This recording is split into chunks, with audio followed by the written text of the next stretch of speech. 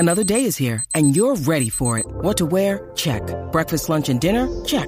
Planning for what's next and how to save for it? That's where Bank of America can help. For your financial to-dos, Bank of America has experts ready to help get you closer to your goals.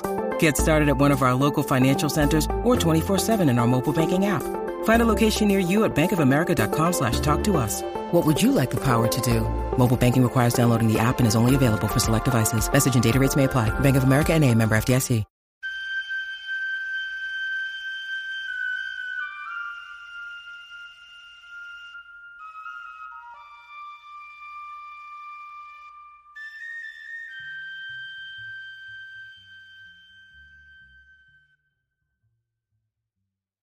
Back when I was doing my episodes on Seamus Heaney and came to the end of his career and the end of his life, and I was remarking about how Heaney sort of slipped in my estimation a bit as I was doing my episodes in review of him. As an example of that, I used a remark he made about his translation of Beowulf. It was something along the lines of that Beowulf would not have been the first thing he would have chosen to translate, and that he only chose to do it because he wasn't entirely attached to it, so that he would be able to bring a sort of distance and a discipline to it that he wouldn't have been able to bring, apparently, to something that he felt really enthused or emotionally attached to. And I realized after saying that I am sort of guilty of that as well, or that really it's not a matter of being guilty of it at all. It's just a matter of where inspiration comes from. And sometimes it does come from a subject that you otherwise aren't really interested in. I realized that of the big Renaissance artists, Michelangelo and Leonardo da Vinci, the person that I am easily more attached to, emotionally and creatively and all the rest, is Michelangelo. The idea of him as he describes himself, or I think as Leonardo describes Michelangelo, or Leonardo describes sculptors in general, when he's trying to say that painting is a better form of art than sculpture. One of the points he makes is that when a sculptor is done with his work at the end of the day, he looks like a baker covered in flour. There's just so much physicality to the work that Leonardo, I suppose, thought was beneath his labor. But I love to think of Michelangelo covered in the powder of marble at the end of the day. I love to think of him, as the stories go, not being content with having blocks of marble delivered to him, but of being so picky in what he was given to work with, that he would go down to the marble quarry sites himself to choose the marble, and even to assist in their retrieval and their delivery to his workshop in Florence or in Rome. And indeed, if anyone is interested in the story, just go and find a biography of Michelangelo, and you will discover just how difficult a job it was to quarry the marble and have it delivered without it breaking. And there is also the images of Michelangelo just living with his sculptures for as long as he could before he would give them up. There's an idea of his statue of Moses being so huge that there's the image of him, and I can't remember if it's one that came from a book or an eyewitness, or if it's just something that appeared in my mind, that his sculpture of Moses is so large that you have the image of Michelangelo almost crawling over this huge body and sculpting it. And then by the end of his life, when he didn't need to make any money and didn't need to solidify his reputation anymore, there's just the image of him living with the Pietas that he was working on towards the end of his life. and that he never saw the need to finish, and that perhaps he was never meant to finish at all. He was just living with these sculpted bodies, and every now and then he would walk around them, he would make a circle around them and make a change here and there, or he would just be sitting around and looking at them. And that's just something that has always felt close to me, close to my heart. The idea of this old man, not the public man, not the young man who did the Pietà of his 20s, the one that everybody knows, or the David, or even the grumpy Michelangelo who was forced in a way to paint the Sistine Chapel ceiling, but the old man that nobody comes to visit anymore, who is just living with these unfinished bodies that he is sculpting, and that is the piece of his old age. And I realized, considering all of that I have written very little about Michelangelo, and that actually doing this podcast now and realizing this might make me do more about him, because I've written an 8-page poem. It feels much longer than that because of the time it took to write it. I've written a long poem about Leonardo da Vinci and his anatomical drawings, and the time he spent dissecting bodies so that he could do these anatomical drawings. I've spent a lot more time in the preparation of that poem with Leonardo da Vinci, who in general I don't really care about nearly as much. But the one exception to that is a small poem I wrote a few years ago that is just called Unfinished Michelangelo. And on the one hand, it is about those unfinished Pietas that he did towards the end of his life. And on the one hand, it is also about, in Howard Hibbard, his biography of Michelangelo, he says that, like Leonardo da Vinci, Michelangelo always seems to have been more attracted by a new challenge or idea than by actually finishing that idea. He notes that one of Michelangelo's earliest works is unfinished, and of course there's a great deal of Leonardo that is unfinished. And in many ways the great gift that Leonardo left us, and it's a gift that people didn't realize for many years, many decades, are his notebooks, the things that he left unfinished. Since back in the day, in the Renaissance, the idea of something being unfinished meant that there wasn't an idea of art being unfinished. You wouldn't show something that was unfinished. But Michelangelo and Leonardo both left us things that that back then would have been considered unfinished, but now, even if we call them unfinished, they still feel, perhaps in a way, more real than the things that they did complete in their lifetimes.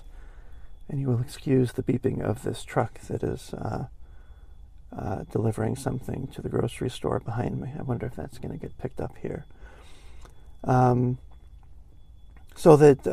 But the main thing that Unfinished Michelangelo is about are four statues that he did called the Academia slaves, the Florentine slaves, and the names that are given to them, at least in this book by William Wallace, are the blockhead slave, the young slave, the bearded slave, and the awakening slave. And I won't go into why they are unfinished. There were a lot of commissions that Michelangelo started, and for one reason or another, he never finished, either because the person who commissioned them died or changed their mind or whatever it is. But what we have now, if you go and look, and I'll actually put a link here to the Wikipedia page about this. If you go and look for these images, they are bodies that look like they are rising out or are caught in the marble. Or in one case it looks like it's a head that has never been carved being crushed by the block, the uncarved block above it. And on the one hand, these are illustrations of what either Giorgio Vasari noticed or what Michelangelo actually told him. that his process felt not like sculpting something by a plan, but of finding a body within the marble. On one hand, it's that, but it's also just images of immense power and almost, I don't know, I'm looking at them now, also like a dreamlike quality to them. It's hard to imagine that these are bodies in stone, that these are still, the whole thing is just stone. And William Wallace gives an explanation of why, as to why these academia, these Florentine slaves, look the way they do and why they have been passed down to us in their current form. And that is because there were earlier sculptures that Michelangelo did, and it was only after he began working on them that imperfections were noticed in the marble. And so when he came, and so that he had to carve around them or make do with what he could with the imperfections. So that when he came to the academia slaves, he made sure that the blocks he chose were much larger than the sculptures would ever actually be in their finished state. But since they never came to a finished state, what we have are huge blocks with bodies emerging from them. And one last thing is that,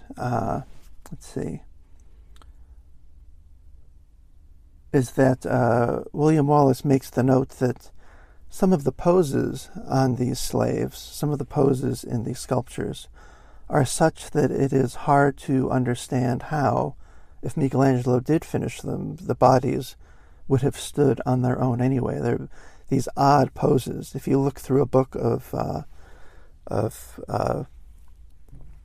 Michelangelo's work on the Sistine Chapel, many of them are just in these amazing contorted poses that would be impossible to maintain in real life. So that Michelangelo's main purpose seems sometimes not to have been just the painting of something beautiful or accurate, but just an inquiry of his own mind into the contortions or the poses or the ways that a human body can be flexed or made to move. And that's an interesting thing, too, that he is not interested in what we would call art necessarily. He is just in love with the body and is trying to express his love for the body as best he can. And so all of that, again, when I read one of my own poems here, I do want to make a lot of it to be about how the poem is written. So all of those things and more go into a poem like this. And I should say, too, that when I began writing poetry in earnest again, back in 2013 or so, for a long time I was trying to keep with my version of something like a regular meter or a regular line. And when I came to write this poem, this was one of the first ones, I'm pretty sure, that would not maintain or cohere itself or stick within the regularity of that line. And this is one of the very first ones I wrote that I allowed to just be completely free verse. And this is called Unfinished Michelangelo. The impossible bodies of apostles, messiahs, and slaves, statues that couldn't have stood had he finished them, faces half buried in membranes of marble that threatened to swallow and take them back, bodies climbing without hands or feet or legs, out of the mineral morass in the great struggle for birth. A nearly headless body, torso only, drowning in stone and digging itself from the grave, its maker showing our true form, unfinished and flowing and perpetually protean, never an end and only beatific struggle. Or just the notebook pages of body parts, sketches, some beautiful killing floor of floating limbs, practiced shoulders or torsos of livid musculature, legs and poses and twisting masses of flesh, stomach and waist and a turned back, dark with ink and detail, slowly fading, above and below, into what was uninteresting. Rhythms of movement and skin, overbrimming the brain of this Dante of stone. Or just an unfinished Christ from late in life, Mary on some pedestal, trying to pull her limp son straight, their faces still lacerated by the chisel, but gone over and over with love, in some approximation of old Buonaroti's own age, broken body of ailments and groans, that still went tearing at this Pietà until the end, an act of devotion in his lonely exhaustion, the prayer of the undone more profound than the most polished skin and bone. It was Stonecutter's wife. It was the Stonecutter's wife who nursed him, not his mother, giving him the hammer and chisel along with her breast, and the love for the quarries far from Florence and Rome, months of youth wrestling marble from the mountains, only to dig a new body free in a blizzard of chips and dust. 90 years of unavoidable labor in stone, perhaps with a few friends, but never at ease, perhaps with a gang of help, but ever the one.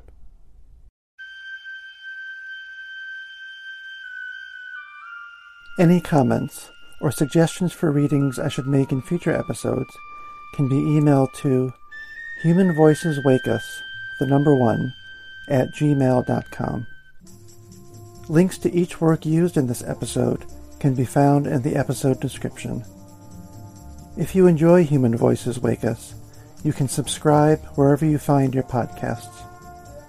The music here is Duke Ellington's Arabesque Cookie.